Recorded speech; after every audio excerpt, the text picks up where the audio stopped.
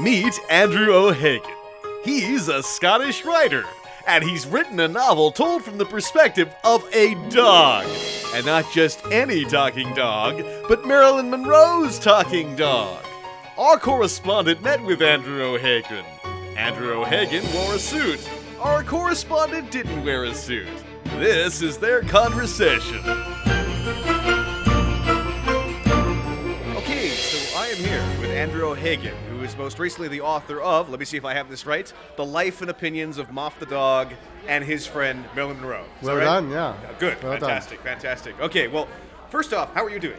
I'm very well. It's great to be here in New York. Yes. Good to be talking to you. Good to talk to you too. I love coming to New York, and you know, as listeners will be able to tell, it's not the quietest place in the world, but it is one of the most delicious, I find. Oh yeah, delicious. But I wanted to actually try to approach your book from a slightly different tack. I want to get to the dog narrative mode in a bit, but I wanted to remark upon tragedy and comedy, which is a big aspect of this book.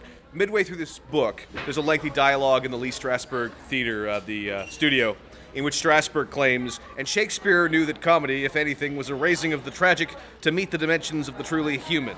Now later, at a cocktail party, the book takes on the form of theatrical dialogue, a play, as it were, and you have Lionel Trilling say, tragedy's function is to prepare us, to inure us as human beings, as a society, even to what we may experience as the pain of life. So, something similar sentiments to what's in the Matthew Arnold volume. Yeah. Now, your book makes the aesthetic choice to raise the tragic through the comic narrative mode.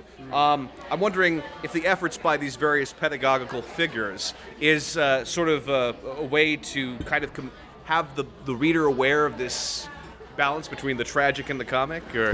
Yeah, I mean, I think that in some ways comedy is the most familiar and somehow friendliest way to access the tragic aspects of life. They just seem to me like flip sides of the same coin, which is why Shakespeare is so dazzling, because he seems to be able to go between the comic and the tragic without intermission or any sort of change of his essential writing tone. For me, this was always a book with a very tragic centre. We know that whatever else Moff the Dog is as a book, I'll use the shortened version of the title. That's no problem. I'm not going to ask you for the 10 words every time, yeah. You know, in that book, any reader knows that it has a sad end, that this beautiful young actress died age 36, even if you don't know that, you know she died young.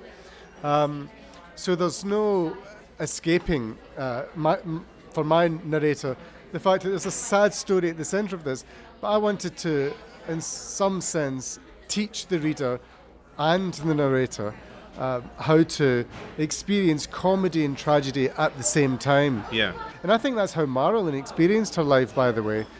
She was a very funny lady. Yeah. And at the same time, she was aware of acute pain since early childhood.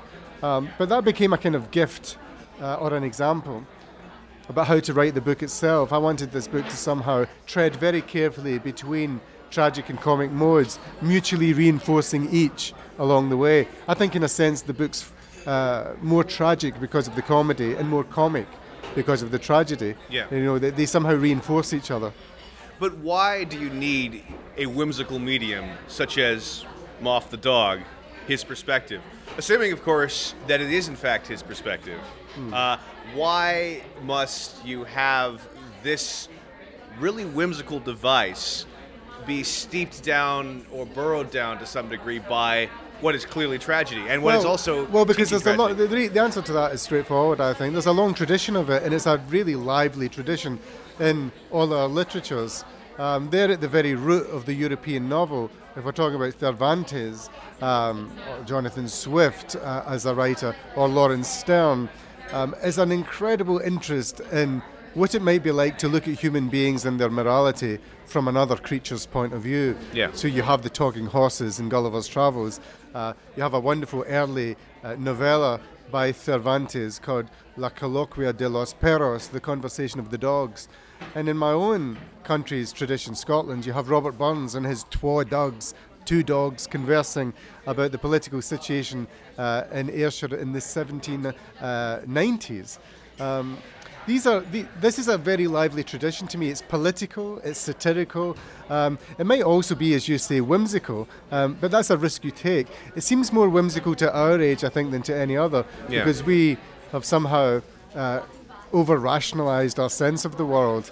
We're kind of doped up on science at the moment, and it seems almost unacceptable to us that creatures might have a more superior consciousness than we would like them to have. Yeah. I like the idea that they're listeners and that they have absorption capabilities. So I wanted to write a book in which the dog was cleverer than the people around him, because that's how satire and how I think wonder and magic can work in a novel. And after all, novels aren't just always transcriptions of reality. Sometimes they are questionings of reality, little pockets of wonder. Yeah. And that's the kind of book I knew this was. But it is interesting, you want to have the dog smarter than everybody else in the book. And this leads me to ask you about the footnotes in this. I mean, from a formalistic standpoint, well, we view dogs at our feet, and the footnotes, of course, reflect that particular... I mean, a dog's always going to love footnotes because they can identify with the position. But initially, many of these footnotes are there to clarify little cultural tidbits, almost gossip, like what is Douglas Sirk's real name? Yeah. But as we read the footnotes more, they then become very concerned with clarifying specific facts, almost in a hectoring tone towards the reader. I'm curious about how the footnotes came to be from just this tonal shift that goes throughout the book, and also if you were tempted to allow the footnote to go maybe further than 8 lines at any point. I mean, what did you do to kind of keep that down? I mean, it's interesting that, if I had my own way, if I lived in a world of pure O'Haganism, then the footnotes would have gone on for volumes. Oh, yeah? I would have had a sort of Shandian or Borgesian nightmare in which the footnotes were longer than the book itself. I like the comic potential and that sort of thing, and I like the idea that this was a work of bricolage, as the French would say, that it was an attempt to build up phenomenon in the reader's mind, which, could increase their confidence about what consciousness was. Because after all, this is really a book where I inventing a notion of consciousness for an animal. I built it up from the ground up. And he does say early in that process of life for him, early in the book, when he's still in England, he says, dogs love digression. So it made it natural to me that at some point he would start to deploy the footnote, which is nothing if not a little contained digressionette. I like the idea that he would occasionally stop the narrative in order to point something out to the reader, wag a finger or a paw, and give a notion of other worlds of knowledge which might be available, might be worth pointing towards. He's a friendly little scholar as much as anything else. He's a pedant too, and all these things are exciting character traits of his to me. So I had to make him stay in character, and it would be in his character to offer footnotes, even ones that were hectoring or were strictly unnecessary. They add to the entertainment value overall, I feel. Yeah. But to go back to what we were discussing earlier about the comedy versus the tragedy and how this reflects human life, early on in the book, Moff says in one of these footnotes, unlike humans, we can hear what people are saying to themselves and we can sniff illusion. Later you have Moff writing, the real difference between humans is that some care about authenticity and some don't care at all. Why must the humans in this book be so tied or interconnected with authenticity and illusion? Because I think it's an utterly 20th century obsession. The difference between, it's a mid-20th century obsession, particularly with Hollywood, having held such a position in cultural life the world over. American movie making sort of created a sensibility in the 20th century. It didn't just reflect sensibilities, it actually created a mindset a notion of natural human behaviour and democracy, which I think was often illusory too, but then it was very attractive to the world, very buyable. And I knew that this dog was going to be having its life at the centre of that. So wanted these questions, illusion and reality, illusion dipping into delusion, a condition of being, overwhelmed by fakery almost, to be something that the dog had an inside view on. An inside view for a number of reasons. One, which is that he's a novelist at heart. Yeah. And that novelists really know what illusion is all about. You are a conjuring artist as a novelist. You're playing God with lives and experiences and parts of history and vocality and patterns of speech. You're a trickster. And I think that I've always been interested in that fact, and I wanted this little avatar of mine, this little novelist Monkey, Math the dog, to be somebody who could look at not only the world of Hollywood and psychoanalysis and politics in the early 60s from an insider's point of view, which Math certainly had. The real dog was in all of those worlds with Marilyn at the time. So he was a real figure who had very, very deep experience of illusion. And I wanted to sort of manipulate that for the reader, to present an opportunity to look at the relationship between reality and imagination in a fresh way. I mean, one of the backbones to this book, one of the influences, his name comes up a couple of times in the book, but as a sort of influence on Math's mentality and mine, was the American poet Wallace Stevens, who was obsessed with the relationship between imagination and reality, how they augmented and enlivened each other. The real was more real when the imagination was applied to it. Yeah. And the imagination was nothing without the ground bed of reality. And that's a paradox that I've always loved, and I think readers love it too. We deal in it all the time. We deal in it in so many forms of culture. How about Lionel Trilling's sincerity and authenticity? Were you informed in the writing of this novel by some of those literary criticism and philosophical texts or anything? I think I must have at some subconscious level, because it's years since I read some of those books, but I was very impressed by the way that although one can point to any number of areas of excellence in the mid-century arts in America, one forgets to mention that the critical world in America was fantastically high-powered at that time, that you could point to 6 critics without making any effort who were world-class and who were reshaping our understanding of poetry, the novel, the drama, of expression in the literary form as an aspect of psychology, having a relationship with psychoanalysis, and with the main thrust of ideas coming out of Europe at that time too. The American critics, and I'm talking about, of course, you mentioned Lionel Trilling, but Alfred Kazin, Irving Howe, Wilson, Edmund Wilson, of course, a great number of them actually. There's easily 10 first-rate world critics operating in New York in 1961, around about the time the novel is set. So I wanted to bring them in to the great Hogarthian picture, and allow them their moment in the sun of this novel, at least, because they did have a vast influence. I remember talking to Norman Mailer once about the period, and him saying, that one of the great changes between that period in the 50s and 60s in America and today is that the critic had enormous power and influence in his youth. He said all he wanted to do was to impress Lionel Trilling.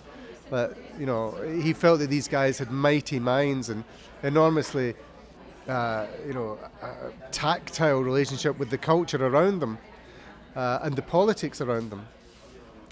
And today it would be hard to point to 3 critics, never mind 10, who had that position and who influenced writers in their creativity, as well as reflecting that creativity for the common reader. Yeah. But I'm curious why you felt that Marilyn Monroe's story was best told through, say, this kind of gatekeeper viewpoint as well as the dog's viewpoint. these are two very interesting points of oscillation with which to zero the needle in on what's going down here with Marilyn Monroe. So why these two in particular? It's that kind of story. Yeah. Marilyn was a completely invented figure in some respects. She's a figure of confection. She was a figment of her own imagination as well as the culture's, and is still so today. A different culture perhaps, or certainly an older, longer in the tooth culture now, but still we're obsessed with that figment, that girl. And there have been more books written about Marilyn Monroe than about any other female in history. We're now up to something like 780 volumes have been written on that woman. A woman who lived to the age of 36, made no more than 30 films, was thought in her own day to be rather a underwhelming actress, but rather a vivid personality. But yet she's become more written about than Elizabeth I, Florence Nightingale and Eleanor Roosevelt put together. Yeah. And one has to ask the question, why? Is it because she was a mythic archetype of a kind that chimes with our sense of fear, dread, joy, opportunity, optimism, sexual freedom? What? And in what order? And why? And a novelist might still see him or herself as the person who's in a position to begin to open that up. But you have to do it through invention, because it's about invention. Yeah. And you have to, in a sense, connect one protein in the DNA strand with another. Yes. You need to wrap the double helix around itself. It only attracts itself. And that's my view of why a novelist is the right person to try and build that picture, build that organism. The only way to understand someone who has been so well documented is by reframing these amino acids within the form of complete fabrication. You feel that's the only way to really get at what an icon is? You put it very, very well. That's exactly what it is. There's no point in journalistically explaining Marilyn Monroe. Plenty of people have tried, from Norman Mailer to Gloria Steinem, and 1,000 French theorists and critics in between. You can't do it with the use of a biopic. You can't do it simply within the confines of your own head. I think a novelist is strangely positioned, and here I stick up for the novel as a form. As an artistic form, there's nothing quite like it, because it marries a certain degree of psychological awareness into a cultural and emotional tenderness, I would say. Yeah. And within that, it can invent life, it can imagine states of being. It's a wonderful little moral machine, a novel. Yeah. And within that, you can manipulate the gears and operate the mechanics so as to actually do some new thinking, produce something fresh. And I believe that Math, the dog, this little mute being that she carried around with her for the last 2 years of her life, was uniquely placed as a little avatar, as a little vehicle of invention to really see her. She once said that though men exploited her and women judged her, only the dog loved her. And that's a very touching phrase, I think, and it inspired me to imagine what it was that the dog would see. That shouldn't be beyond the bounds of the novel. It never was in the past. Yes. Sometimes we get stuck in a sort of social realistic rut with the novel and imagine that it isn't quite speaking to us unless it's speaking to us in terms that we already find familiar. But I would argue more ambitiously for the form than that and say that it's a trap to always look to be reassured by culture. Yeah. Reassurance is a very easygoing but sometimes blinding emotion. Sometimes being confused or challenged by a work of art is much more much more to the point and much more useful. Well, here's the question. I mean, you have a career of flitting between fiction and nonfiction. Do you require some kind of creative reassurance by having such an arsenal of nonfiction facts at your disposal with relation to Moff, a real dog, of course, and Marilyn and all these other figures who you have delved into within this book? I don't know if it's so much reassurance, although of course it might be. It might be just a sort of prop or some sort of psychic, crutch. I doubt it in a way because I've always been completely relaxed about the relationship between,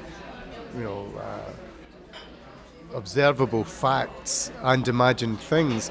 In fact, I've always been interested in a writer in the sort of flux between the two. The semi-permeable nature of their relationship has always been exciting for me. It never made me anxious that the aforementioned Norman Mailer's Executioner's Song was a very beautifully imagined novel in which everything was fundamentally true. He tried to come up with a phrase for that, of course, the non-fiction novel. It doesn't seem to me to need a new, designation. It's simply a novel. It's a certain kind of novel. And Flaubert himself, perhaps the king of a certain kind of modern psychological novel of precision. If you go to a certain cemetery in Rie in Normandy and look through the gravestones, you'll eventually come to one that marks a certain Delphine Delamere, who was a doctor's wife in 1850 who had an affair with a local individual and died by her own hand after the affair was revealed. Someone has scratched out her name on that particular gravestone and written Emma Bovary. Yeah. And that's always stuck in my mind that, whether it be the Alexander Selkirk who stood behind Robinson Crusoe as a tale, or whether it be Delphine Delamere or Gary Gilmore behind the Gary Gilmore that Norman Mailer presented, we're always in a complicated relationship between what we observe and record and what we manufacture as fictioneers. It's a very exciting relationship. We don't get anxious about it when we think about poets. Poets lift and leave reality and true life, as it were, as pleases them, and so sometimes do filmmakers. But somehow we expect the novelist to be more descriptive of his process than that, which I'm happy to be. But I think there's less anxiety in it than there is in the part of some critics. Yes. Speaking of this issue of competing mediums, I do want to ask you about how you devised a lot of the interconnected banter among the animals in this. You have Mexican cats who are speaking in poetry. Yeah. You have a rat who tells Moth, hey, get lost. Yeah. Any particular conscious scheme here to ensure that every single animal talked in an exclusively different vernacular, or what seems to me almost a different medium? It was important to me, to get the absolute tone for that animal and then find the form that suited the tone. So, for example, you mentioned one of those French cats. Of course, you mentioned the Mexican cats. It seemed to me right that those Mexican cats would have a rather languorous, but also rather precise at the same time, poetic dialogue. All cats, as you know, speak in poetry, so it would be one of the poetic forms, and they would be influenced by one or other poet, perhaps. I thought those cats were visceral realists in training. Yeah. Perhaps so. And I was concerned that they should sound like William Carlos Williams, because they had a certain imagist tone to them. They were surrounded by these market stalls and a lot of bric-a-brac, and they'd have a big sense of material things, these cats. And William Carlos Williams is such a beautiful poet of the actual transformed by the human mind. There is, in fact, one poem of his, I think it's just called Poem, which features a cat stepping over a plant pot that has fallen over. And it's very simply and decisively rendered, this poem. And I wanted those cats to have that mentality. I just found it in their tone, that where they were in life, living in this Mexican bazaar, seemed to me that they'd have that style. Equally, here in New York, in the New York of the book, I should say, Math the dog runs into a cat who's French and speaks in Alexandrines, which is a form you hardly ever hear in English now, the 12-beat line. And so I was concerned that, because it sounds very French even in English, because there's a sort of hangover at the end of each line that's kind of wrong to the English ear. The beats don't quite work out in English, but they do in French. But I wrote them in English with the right measure, just as a way of trying to convey to the reader again that absolutely particular, definite tone that cat would have. Yeah. So it seems to me that really the only artistic truth to be found in this book are among the animals. Meanwhile, you have the humans here who are busy trying to deconstruct things and theorize and classify and attempt to almost put it on their social calendars. Well, you make it sound much more coldly intellectual than I think it is. I mean, this is actually a sort of, it may be a Shaggy Dog story, but it's a tale. You know, it's a story. And this dog had a certain picaresque journey through life. Sure, he loves ideas and he's interested in them.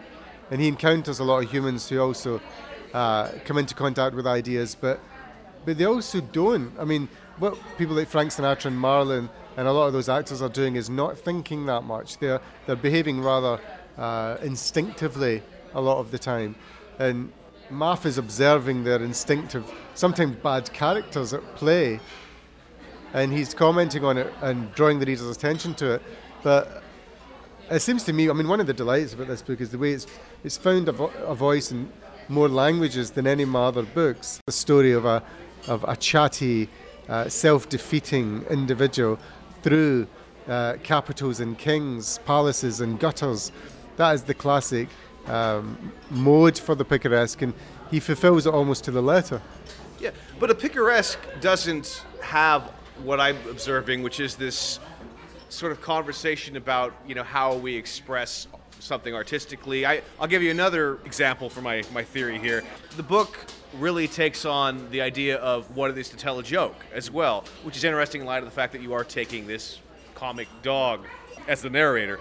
Just to give you some examples, you have a situation where when someone tells a joke, a great number of Americans have a tendency to say, "That's funny," while Europeans have a tendency to laugh, as Moff observes. Frank Sinatra, early in the book, threatens, "I'll give him joke." Yeah. He can't even laugh at it. He has to go ahead and take the actual...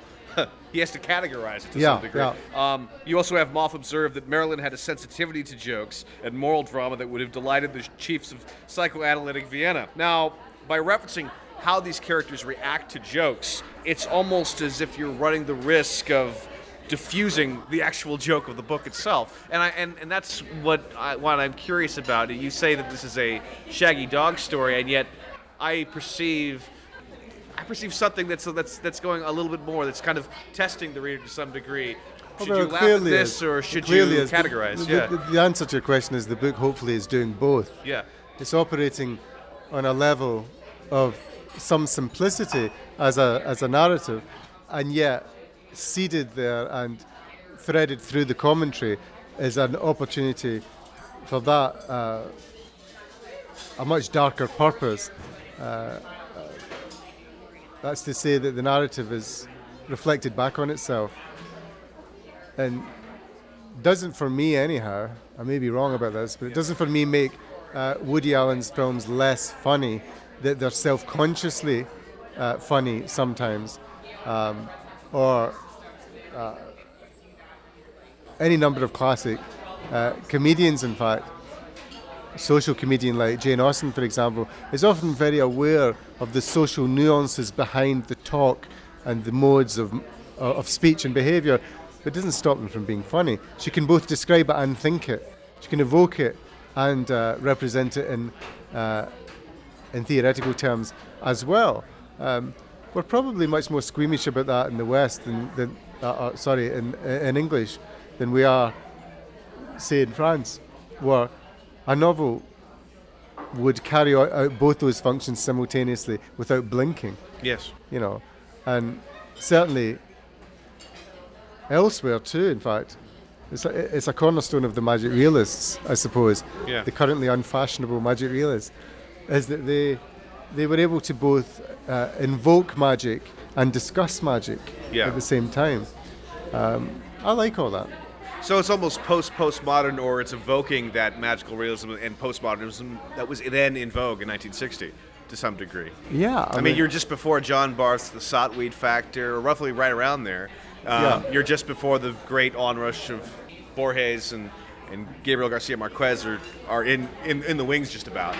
Well, I mean, when he goes to Mexico, Maff, the dog, in the book, he really begins to become super sensitive to the notion of magic and wonder. He feels he's come home.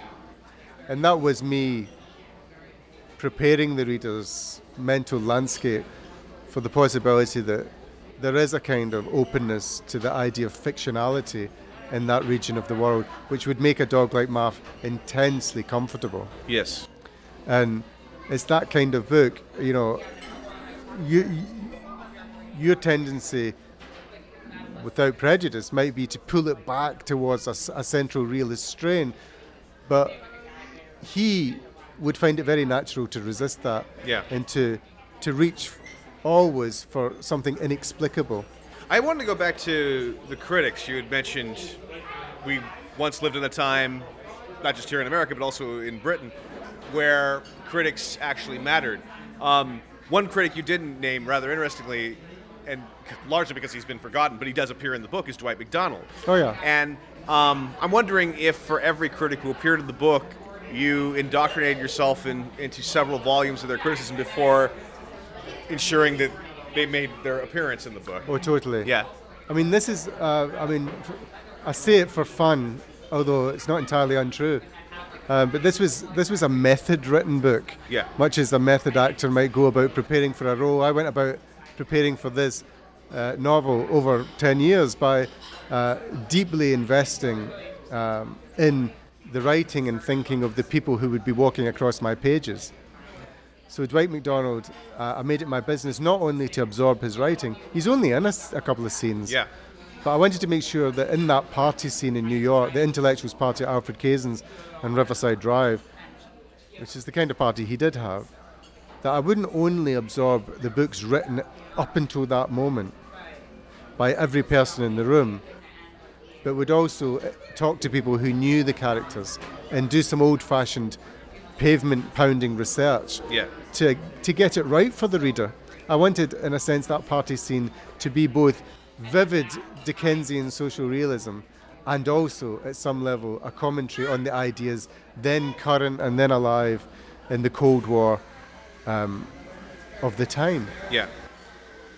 That took a lot of absorbing myself into their world, and for me that's always worth it. I mean, Susan Sontag's in the room, Dwight MacDonald's in the room, Norman Podhoretz is there, Lillian Hellman is there, the Trillings are both there, Marius Bewley is there, Frank O'Hara is there, Allen Ginsberg. You've got a real panoply of they're the major figures. There are more minor ones. Ted Solotoro, who worked in magazines at the time, Partisan Review Crowd. I threaded it through as accurately as I could, but the comic dimension comes from the fact that they're talking about themselves and their work and their ideas in their own voices, and sometimes in sentences borrowed from their own work. Yeah. Now, in terms of Trotsky, who Moff really admires, mostly as a literary critic, it would seem. How did that interest come about? Oh, that was very personal. Yeah. I just, what you do as a novelist is that you marry sometimes very, very personal concerns of yours to much more universal ones, or you find particularities out in the world that kind of dovetail with these spaces you have made inside yourself. Just all clicks in like Lego. Yes. And for me, Trotsky was an interest of my childhood, an interest of so many of the Scots that I admired growing up, the trade unionists, a lot of the people who had a political mindset and an imagination for world decency and order, an ambitious, too ambitious, perhaps too limited way of looking at the world as it turns out, but they definitely had conviction and they had heart and they were artists, many of them. And so that grew out of my own consciousness, and I just gave it to Math.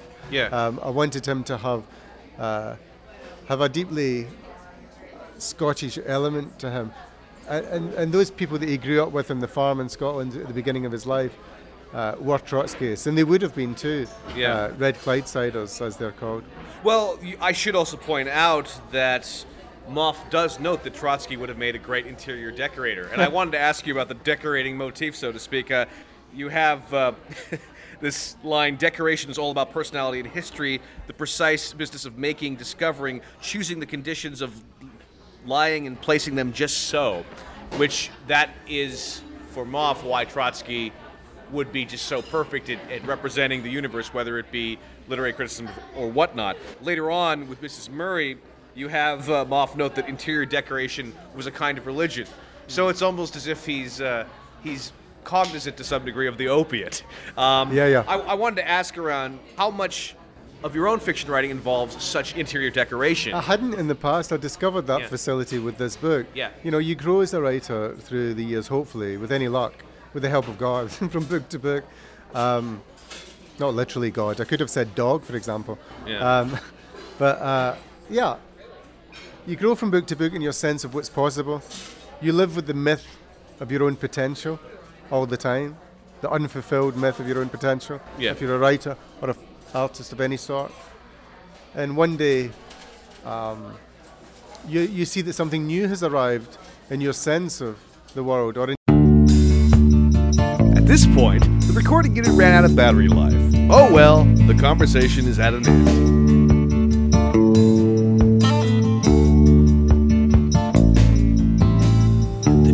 Box is empty, no coffee for my cream. Dogs howl in the alley, crazy women scream. Some kids shout from their pickup truck, they're stoned on life and beer. 50 radios playing in this street, but I'm still hardly